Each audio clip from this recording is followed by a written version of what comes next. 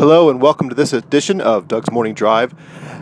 No doubt by now you have heard about what's going on with World Vision and how earlier in the week they made a statement where they would no longer allow same-sex marriage and homosexuality to preclude someone from being employed by that organization. And then apparently there was a great deal of backlash, and I would assume a threat of loss of support. And they quickly released a statement recanting that and changing their position back to what it was, so that now they will not employ those who are homosexual behaviorists, so to speak.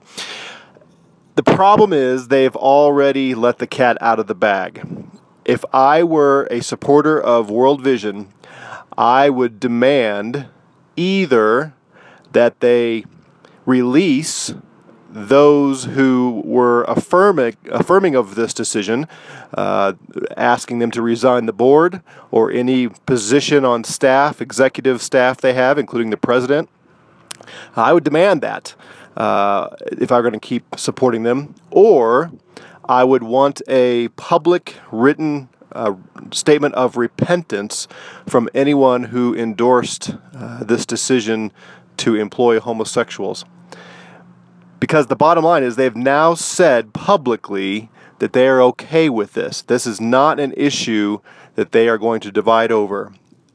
Now, yes, they've recanted of that and they've gone back to their original statement, but whoever it was that endorsed the decision and allowed for it and pushed for it and had a part to play in it, they're okay with it. So now the organization has a responsibility to say to those folks, look, that is not biblically allowable, and we as an organization are not going to allow it, and so either you repent of your sin or you must go. Now, I don't expect that to happen. I think it'll be probably the end of it. But if I were a supporter of World Vision, I would, again, say either those people have to go or they have to acknowledge their sinful position on this. Another thing I'd just like to say is, as Christians debate and among themselves as to whether or not to continue to support World Vision, this does matter. Because we expect an organization that claims to be Christian to proclaim Christ, and hopefully they are more concerned about the spiritual well-being than the temporal well-being of these kids, and they're doing what they can to preach Christ to them. If that's the case, you've got to have people who are involved in this organization who love Christ, who love His Word, who are devoted to truth and the gospel and righteousness and repentance and clearly define sin and all of that. And by making the statement that they have made this week, they are saying that homosexuality is not ultimately a deal breaker, at least for some of them, and enough of them to get a decision made for a couple days at least. That's not who I would want to send my money to.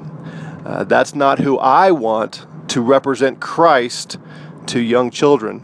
Imagine when this question comes up for an 8, 9, 10, 11-year-old, and the person who's told them about Jesus is affiliated with World Vision, and it turns out that evangelist says homosexuality is a debatable issue.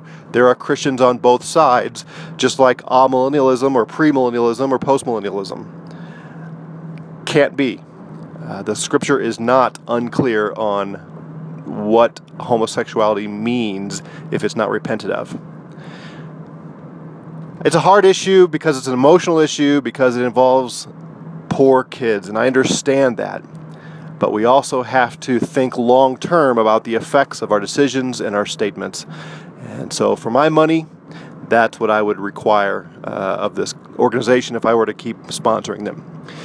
Those are my thoughts. If you'd like to hear more of them, go to crosstocrown.org, where we strive to motivate Christians to be intentionally Christ-obsessed in all things.